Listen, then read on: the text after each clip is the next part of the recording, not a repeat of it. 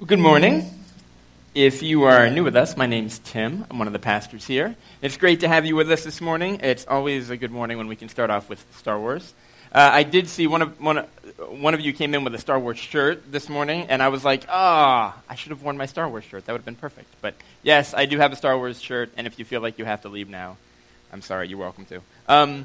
But that, of course, was a clip from Episode 1, The Phantom Menace.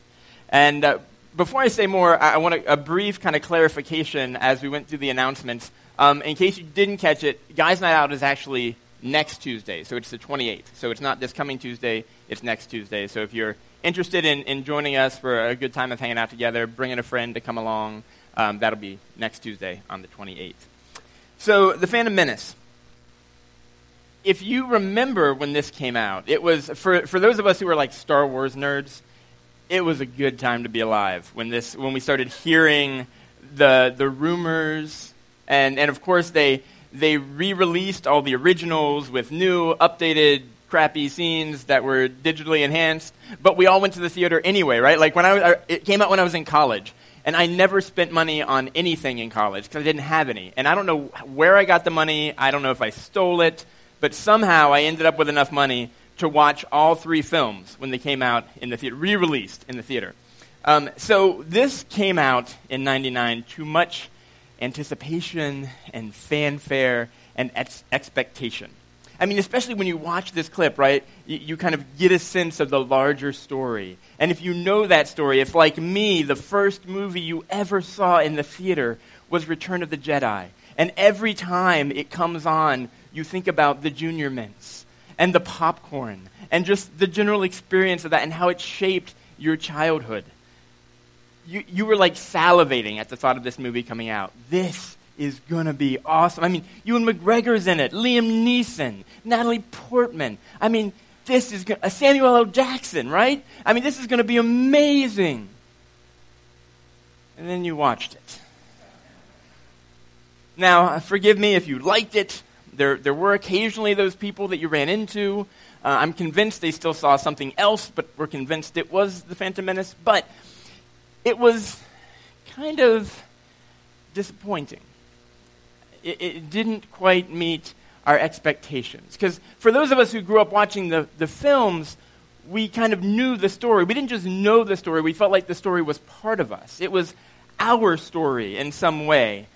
And we knew the characters, and there were all of these kind of sub-stories, these plot lines that went out from the main story, and we understood that. And so in anticipation of what Lucas was going to do with this film, we came and we watched, and we were disappointed. Even to some of you who weren't alive still bask in our disappointment. Ethan, who you weren't even born in '99, were you? No. So he's doing the AV, he's running the movie clip for us, and when he saw what we were showing, his very first reaction was,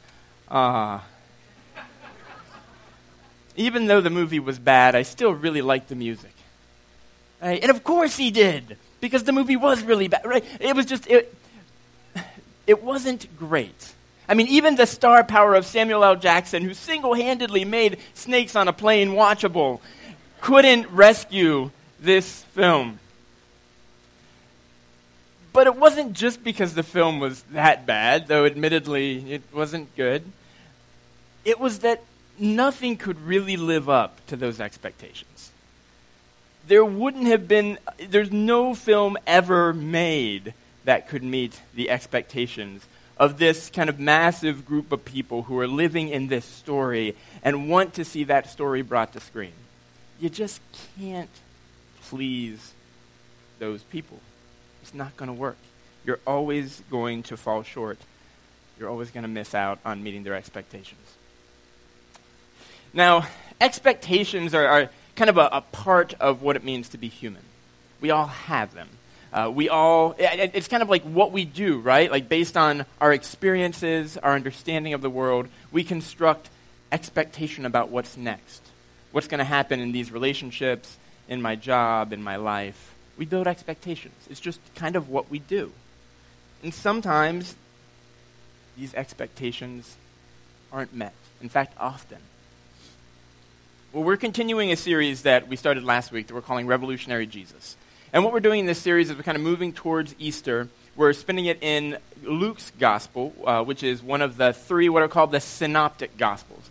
Now, when you come to the New Testament, it opens with 4 biographies of Jesus. The first 3, Matthew, Mark, Luke, and John, are called Matthew, Mark, and Luke are called the synoptic gospels, which basically means there are 3 different perspectives on the same story, more or less the same events. There's some variation, but it's 3 different writers kind of approaching these same set of events, telling them from different vantage points. Then John, the 4th biography, is quite different from the other 3. But Luke is the last of the synoptics, and so we're looking at Luke, and we're just kind of taking cursory glances as we move towards Easter. It's a longer book.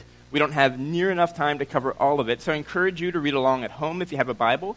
If you don't, we have some Bibles in the foyer sitting on the table, the countertop. Please grab one, take it home. It's our gift to you. But we're going to have the passage on the screen here as well. One note before we jump in, we will have Q&A at the end. So if something pops to mind, if you have a question, something you want to ask, feel free to kind of tuck that away, and we'll have an opportunity for you to interact a little bit once we get to the end here.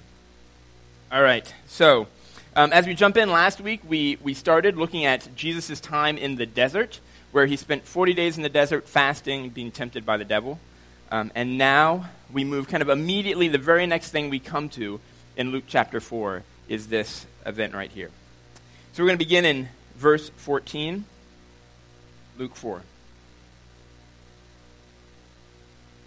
Luke writes this: Then Jesus returned to Galilee, filled with the Holy Spirit's power. Reports about him spread quickly through the whole region. He taught regularly in their synagogues and was praised by everyone. When he came to the village of Nazareth, his boyhood home, he went as usual to the synagogue on the Sabbath and stood up to read the Scriptures. The scroll of Isaiah the prophet was handed to him. He unrolled the scroll and found the place where this was written: The Spirit of the Lord is upon me, for he has anointed me to bring good news to the poor. He has sent me to proclaim that captives will be released, that the blind will see, that the oppressed will be set free, and that the time of the Lord's favor has come.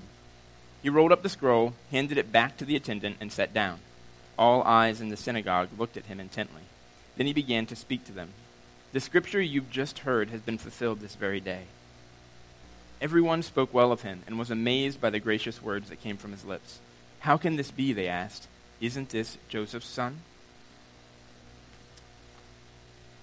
So the first thing that we kind of notice is that Jesus comes through this period of testing, this 40 days in the wilderness where he's kind of he's not eating. He's having his identity questioned by the source of all lies. 40 days of struggle and challenge. And he comes out, Luke says, full of the Holy Spirit, kind of moving strongly into this next thing, this beginning of his public ministry. And what's kind of remarkable in this is to see the way that time set Jesus up for everything that was to follow. The necessity of that struggle, of that trial, in order for Jesus to begin the work that he was going to do. And we're not going to park here for this morning, but I want to at least mention that I think this is helpful for us to reflect on. Because you and I experience hardship all the time. Trials, troubles, things that don't work out the way that we wish they would, that we want them to.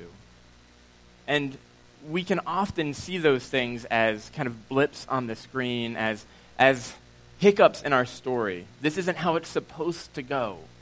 It's supposed to be easy, smooth, fun. But one of the things we see in this story is how critical this time of trial is for shaping, preparing Jesus for what's to come. And the same is true for us as we encounter hardship, unexpected trouble, difficulty. These things that we often wish we could fast forward through are the places where we're most often shaped by God, prepared for the thing that's to come. I love what Barbara Brown Taylor says. She says, I've learned things in the dark that I could never have learned in the light. Things that have saved me over and over again. And that's not to say that God causes the trouble, but that in the midst of that trouble, God is able to bring life and hope and direction for us if we're open to it. So, again, I don't want to park there, but I don't want to miss that, right? So Jesus comes through that season, 40 days. And interesting, just kind of a side note, if you kind of scale back and look at what Luke is doing in the larger story here, Jesus spends 40 days in the wilderness after he's baptized in the Jordan. And then he comes into his public ministry. Interesting. Israel, the nation of Israel, came through the waters of the Red Sea as they were kind of brought out from Egypt, and then spent 40 years in the desert prior to coming to the Promised Land. Fascinating, right? Israel, who failed to remain faithful to God, to trust God, Jesus kind of mirrors their journey in many ways, but doesn't fail. It's kind of fascinating to see what Luke is doing as he brings us into this story. But then the first thing Jesus does is he starts preaching in synagogues. Now, synagogues are they're just like local places where people would come to worship. They would come and they'd often have someone read the Torah, the what we might call the Old Testament scriptures, the law. There might be some singing. It's a place of worship, a time of worship for the local community. And so Jesus is preaching in these different synagogues. And he comes to his hometown. And he pulls out he's handed the scroll from Isaiah. Isaiah is a prophet in the Old Testament. And as he reads this specific section, it's loaded with expectation. The section he chooses is one that has all sorts of messianic overtones. It anticipates the coming of someone, of a leader, who will lead the Israelites to this new age of wealth and prosperity and abundance, reflective of their glory days in the time of David, King David in the Old Testament. Now, this is kind of an uneasy time for the Jewish people, right? To say the least, they're under Roman occupation. They're being oppressed by this superpower, Rome. Everything that they kind of find their identity in as a people is under siege.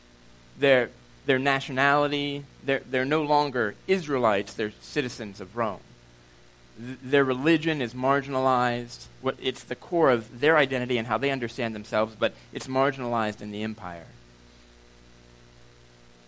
And in the midst of this, they're waiting for the one who will come and lead them to the days when all of that will get flipped on its head, when Israel will once again be in their rightful place, the glorious kingdom of Israel. And there's lots of different ideas. There's not really a consensus about what that's going to look like or even what the ruler is going to look like. Some people think it's going to be a king who will set up a political kingdom. Some people emphasize more the military might, someone who will lead a military kind of a battle and defeat Rome. Some people focus more on the spiritual element. There's lots of different theories about how that's going to happen. But there is this sense that it's coming, that any time now, this Messiah will come to release the captives, to set the oppressed free. And so when Jesus reads this and he says, today this is fulfilled in your hearing, I mean, that is great news. Here we go. Now, granted, it's a little odd, right? Because they know this guy. He grew up in this area. This is Joe's kid. He was a carpenter. But it's interesting. Well, the enthusiasm doesn't last real long. I want to read to you the next part of that passage, beginning in verse 23 through verse 30. Then he, Jesus, said, "You will undoubtedly quote me this proverb, 'Physician, heal yourself,' meaning, do miracles here in your hometown like those you did in Capernaum. But I tell you the truth, no prophet is accepted in his own hometown. Certainly there were many needy widows in Israel in Elijah's time, when the heavens were closed for 3.5 years, and a severe famine devastated the land. Yet Elijah was not sent to any of them. He was sent instead to a foreigner, a widow of Zarephath, in the land of Sidon. And many in Israel had leprosy in the time of the prophet Elisha, but the only one healed was Naaman, a Syrian. When they heard this, The people in the synagogue were furious. Jumping up, they mobbed him and forced him to the edge of the hill on which the town was built. They intended to push him over the cliff, but he passed right through the crowd and went on his way.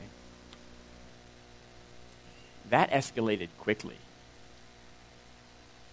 So Jesus goes from loved teacher who's impressing everyone to this person they want to kill, like that.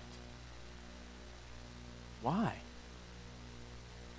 Well, as he extrapolates on this story, as he expounds on it, he starts retelling some of the story of Israel, but in a way that these people didn't really recognize. See, for the Israelites, their story, God's story in the world and their story were synonymous. What God was doing in and for them. It was about them and their salvation and their well-being and their safety and security in the world. But Jesus starts telling the story using their scriptures. Using the scriptures, he starts telling their story in a way that's slightly different, where he's pointing out, actually, we have seen a pattern where God works for those who are on the outside, who aren't necessarily the good Jewish men and women who are obeying the Torah. They're sometimes the enemy, the ones who are coming against us. Even them, we see God caring about and working for. And then things get violent. I mean, we might understand if they were kind of upset. They're like, come on, man. That's just ridiculous. What are you doing? We get that. We could get that. But the rushing him to the side of the cliff and throwing him off feels, I don't know, extreme. But this is a specific kind of violence. It's not just random. The way that Luke is describing this is one of the ways by which people would begin a stoning. So they would go to the edge of a cliff or a hill or something, and not like a giant one. It's not like 100-foot drop. It would maybe be, 15, 20 feet, because they don't want to kill you when they throw you over. They just want to hurt you enough that you can't get up and run away. And so the plan is to throw Jesus off the cliff and then to start dropping stones on him, because it's a little messier or a little cleaner than doing it really close, right? But it still kind of has the same effect. Not as accurate, but, again, they fell off a cliff. They're not going anywhere. And so the idea is they're going to throw Jesus off this cliff. And the reason why this method of killing him is important is because that was the prescribed punishment for blasphemy in the law. When you said something about God that wasn't true, when you painted a picture of God that wasn't true, well, the punishment was death by stoning. And so these people are, even though Rome didn't allow the Jews to enact capital punishment on the Rome, this is kind of a random backwoods town that they probably wouldn't have paid that much attention to, so they'd get away with it once in a while. And so the plan is to kill Jesus because he's blasphemed God's name. He said something about God that they're convinced isn't true. God's not like that. God, even though it came from their scriptures, God is one who fights for Israel. God is one who is on Israel's side. God is one who makes sure that our enemies are destroyed and that we are protected. And in order to protect that image of God, they turn violent. They want to get rid of Jesus. They need to keep that image safe. It's kind of like what the French philosopher Voltaire once noted, that in the beginning God created man in his own image, and man has been trying to repay the favor ever since. God was created for them in their image. He was the one who reflected their values, not the other way around. And when Jesus started messing with that, it went too far. They had to fight. And this seems extreme for us because we could never imagine killing someone that we disagreed with. At least, I hope you're thinking that. If not, come see me. We could talk later. But we do respond violently when our preconceived ideas of how the world works get challenged. Our violence just tends to be a little bit more socially constructed, right? It's being argumentative verbally, lashing out against people who are criticizing the way that we see God, the world, calling it into question. It's often cutting people off relationally, right? So where in the ancient world, killing someone would be the response, we kill the relationship. We end the relationship. You want to push back, you want to challenge me on those things, that's it. We're done. We don't need to be in the same space anymore. We react violently to defend the picture that we've constructed of God, of reality, because the alternative feels too threatening, too scary. But ironically, in our rush to defend God, we often end up missing out on the most important thing about what it means to be in relationship with God. When Jesus taught, he put a significant amount of emphasis on learning from him, on listening to him, on being open to new things. He was really kind of famous for telling these stories called parables. And in these parables, they're kind of these multi-layered stories that are typically pretty brief, but they have lots of different layers. They're very complex. You kind of got to peel them back and ask some questions, and they're intended to draw you in. And in one episode, in one of the other Gospels, in Mark's Gospel, we see Jesus telling a story about a farmer who goes out and sows seeds. And the idea of the story is that he's telling us what the kingdom of God is like. This is what it's like. And so he tells this story, and he just kind of ends it abruptly at the end of the story. It's an illustration, doesn't explain it, and then he walks away. And we get this in Mark's Gospel, in Mark chapter 4. Mark writes, "Later, when Jesus was alone with the 12 disciples and with the others who were gathered around, they asked him what the parables meant. He replied, 'You are permitted to understand the secret of the kingdom of God, but I use parables for everything I say to outsiders, so that the scriptures might be fulfilled.'" And then he goes on to explain the kingdom to them. So this is the big reveal. Or to explain the parable to them, I'm sorry. But this is the big reveal, right? What's the secret of the kingdom?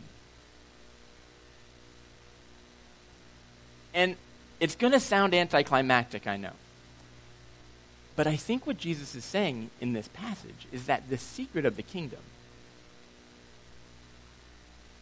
is listening to Jesus. Being open to ask questions to Jesus about what the kingdom is like, about what he's talking about. Now again, that is supremely anticlimactic. For years, I would take, when I worked with InterVarsity before I was on staff here at Koinos, we would take students to a camp, and it was a beautiful camp, and we'd take them and we'd spend some time studying Scripture, and we'd always study Mark's Gospel. And we'd come to this part in Mark, and I remember that students would always be really intrigued, oh, what's the secret? What's this? It's going to be this huge, this Illuminati kind of thing, right? That underlies everything, it's going to suddenly just blow our minds, and we're going to understand everything in new ways. Let me have it. And when we get to this place, we're like, I think the secret is probably asking Jesus questions. That is so underwhelming. Oh my goodness, really? No, it can't. It's got to be something cooler than that, right? Because we want something, when we think about the secret to all of life, the secret to what it means to be fully human, to live in the kingdom of God and in God's good life here, it's got to have more pizzazz than that, right? It's got to be something more revolutionary than asking questions. But the thing is, asking questions is a revolutionary act. Being curious, being open to change is revolutionary. I mean, think about the key to everything we know that has shaped the way that we engage with reality, from recognizing that the sun is the center of the universe and not the earth, all the way to mapping the human genome, what does that come from? Well, it comes from people who are like, how does this work? Let's figure it out. Let's ask questions.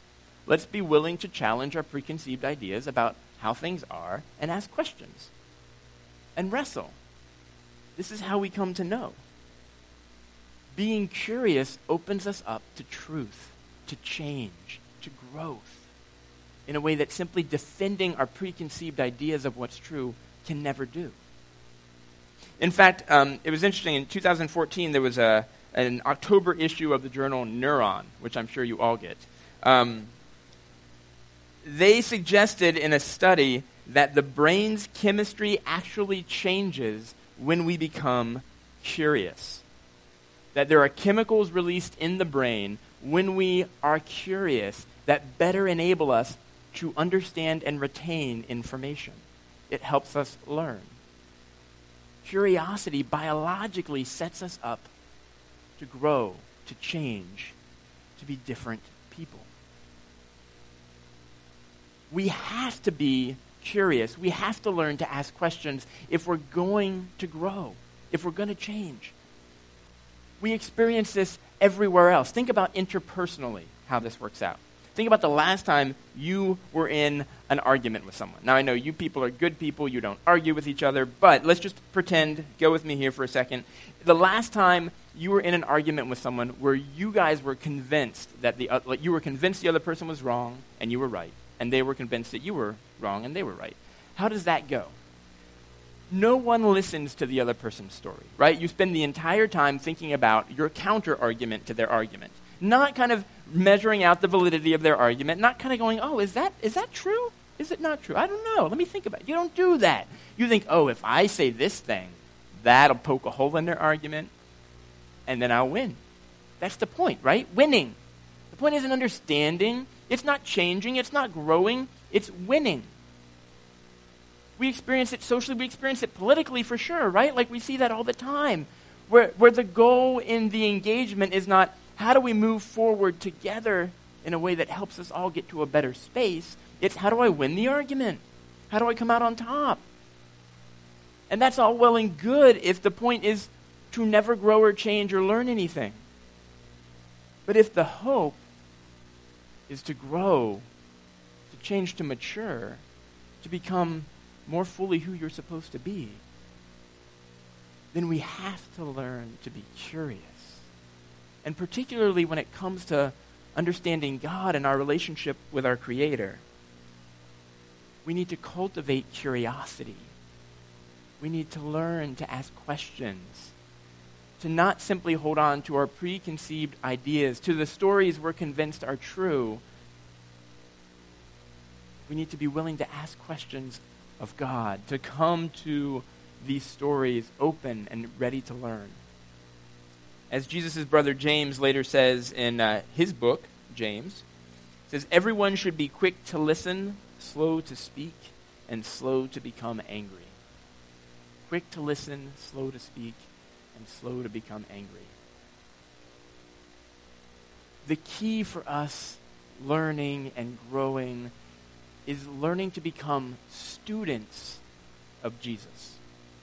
Not people who've kind of figured Jesus out and just take that Jesus with me, who conveniently agrees with me on everything that I agree with, or that I think, right? Like this Jesus who supports my worldview entirely.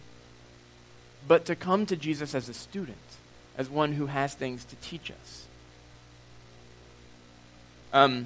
I love what author Anne Lamott says about God. She says, you can safely assume you've created God in your own image when it turns out that God hates all the same people you do.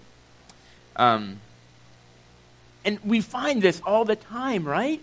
Like if I were to ask you what God is like, you would probably describe to me a super you. Like a much bigger, stronger, more powerful person who agrees with everything you already think. But if it's true that God is transcendent, that God is beyond my capability to completely comprehend because God is God. He's the source of all things. Then I have to be open to the fact that he knows more than I do. That there are things that if I really come to learn from God, and particularly as one looking to follow Jesus, as I come to understand who God is in the person of Jesus, there's got to be ways that's going to challenge me because I don't know everything. And if you and I are people who are consistently coming to Jesus and going, check, yep, thought I was right on that, then we're probably not actually coming to Jesus. We're simply coming to an image of ourselves that we've slapped a beard on and some kind of projection of what an ancient wisdom person might be, right? But it's not actually the one who wants to transform us and change us and shape us more into God's image. That one will challenge us, will get under our skin, will cause us to grow if we, as Jesus says, have ears to hear what he's saying. So a couple of suggestions, takeaways as we wrap things up, to think about how we can be curious, how we can learn from Jesus, maybe particularly even as we're moving through the Lenten season. So we're reading through Luke, as I mentioned. One thing maybe you could do is you could choose one of the Gospels, one of these biographies of Jesus, and over the course of Lent, between now and, I know we're kind of into Lent, and we don't all kind of practice Lent, which is fine, but during this season leading up to Easter, maybe choose one of the Gospels. If you're not into reading a whole lot, choose Mark. It's the shortest. And just commit to read through it. Daily, take a few minutes to sit down and read a passage from Mark. And as you do so, do it with a pad and a pen. And every day, write a question that you have based on your reading. A legitimate question, like something that you would just like to know more of. It might be really deep, or like, yeah, Jesus says this thing, and that if that is literal and true, then it blows my mind, and I don't know what to do with that. Or it might be like, Jesus ate bread. How'd they make that in first century Palestine? I don't know. But it could be big, could be little, but ask a question each day. Write it down. And when you get on the other side of Lent, the other side of Easter, look back on your questions prayerfully, thoughtfully, and pick one or two that stand out to you as like, man, if I could start to wrap my head around this, if I could start to learn about this, it might really help me understand who Jesus is and what he might have to say to me. And pursue that. Maybe pursue it with some friends. We need to cultivate the art of asking questions. We're so used to coming to these things with our preconceived ideas and just trying to affirm those. We need to learn to ask questions, to be open to learning who it is that God is and what it is he wants to do in us. So that's one. The second suggestion would be to consider inviting someone either into dialogue with you or looking at Scripture at you or somehow into a spiritual conversation with you who is one of two things. Either A, from a very different background than you are, perhaps from a different culture. It's shocking sometimes until you, or once you get into a room with people who have not had your same life experience, how much of our assumptions we project onto things that we read and learn about God, about Jesus. Some of the most helpful conversations are with people who have completely different perspectives. It can be a real gift in helping us to have a bigger picture of who God is. To that end, I'm pretty excited about something that we're doing in a couple of weeks here. We're going to run this series up through Easter and then the following week after Easter. But May 7th, we're doing something that I'm really super excited about. So over the course of the last couple of months, Pastor Andrew and I have been building a relationship with Carlos Belza, who's a pastor at El Portico Church in Redding. It's a Spanish-speaking congregation. And we actually connected with, if anybody here knows Blanca Ramirez, who is a part of our church for years, she's a part of that church now because they're Spanish-speaking. And so Andrew and I have been kind of meeting with Carlos, and Raphael's the one. Carlos is in the middle. Raphael's the one in the white polo on his right. I have no idea who the guy on the left is, but I'm sure we may meet him at some point. And we've been meeting with them and just talking about what their experience is, about what their church is doing in Reading, just trying to build friendship, trying to see kind of where this might go as a learning opportunity for Andrew and I. And along the way, we kind of got this idea. We're like, hey, we would like our people to meet you and some of your people. How do we do this? So we talked about some different ideas. And then we came up with this one that we think is pretty cool and hope you do too. Like, what if you came to Koinos and you preached one Sunday? And I'd interview you, we'd ask you some questions, and we'd get you an interpreter. It's probably going to be Raphael. We'd interpret for him. And then as soon as we're done, their service starts at 11:30. I and anybody else who will want to come, we'll drive to El Portico, and you can interview me, and I'll preach there, and we can hang out with you guys. And he was totally down. He was like, that would be great. And so on May 7th, mark your calendars, this is what we're going to do. Carlos is going to come here, and they're going to bring some of their people, and I'm going to interview him, ask him some questions so you can hear some of his story, and then he's going to preach. It'll be a shorter sermon because the translation will take a little bit of time, but he's going to preach, and then anybody who wants to come, I encourage you all to come. We're going to drive down to El Portico immediately after, and we're going to hang out with them, and I'm going to preach down there. So you get 2 sermons in a Sunday, which is what I know you've all been longing for, but it's not both me, so that's okay. But so we're going to go down there, and he'll interview me, and I'll preach with a translator, which should be really interesting. Again, May 7th, we're totally excited because our hope for this is not that this is a one-off event, that we do this and that was kind of cool and interesting, and then we go back to life as normal, but that we actually kind of think about what does it look like to cultivate a relationship, both in terms of these 2 churches, but also create opportunities for individuals within our congregations to cultivate relationship so that we can learn from one another, so that we can grow together, so that their understanding of who God is can impact us, and our understanding of who God is can impact them, and we can all grow together. So, super excited about this. So that's going to be May 7th. Again, mark your calendars. If you have questions, feel free to ask Andrew, ask me. We'd love to fill you in more. Details are still kind of working themselves out, but that's coming up. So I think getting around people who have different perspectives can really help us as we try to ask questions and come to Jesus in ways that are new and fresh and help us to grow. A second thing you could do, and this is not exactly different from the first, but it's a slight variation. If you are a follower of Christ, it could be really helpful to engage in spiritual conversations with someone who is not. Someone who considers themselves secular, atheist, or maybe is a different religious tradition. To engage with them around conversation about who Jesus is. Maybe you look at Scripture together. I've done that. That's pretty wild. Maybe you just have spiritual conversation. And if you're someone who doesn't consider yourself a Christ follower, you're more kind of consider yourself either a different religion, maybe you're secular, you're just kind of not sure. I'd encourage you to have conversations with someone who would consider themselves a follower of Christ. To ask some of your questions, to engage around some passages that maybe you think are problematic. This is how we learn and we grow together.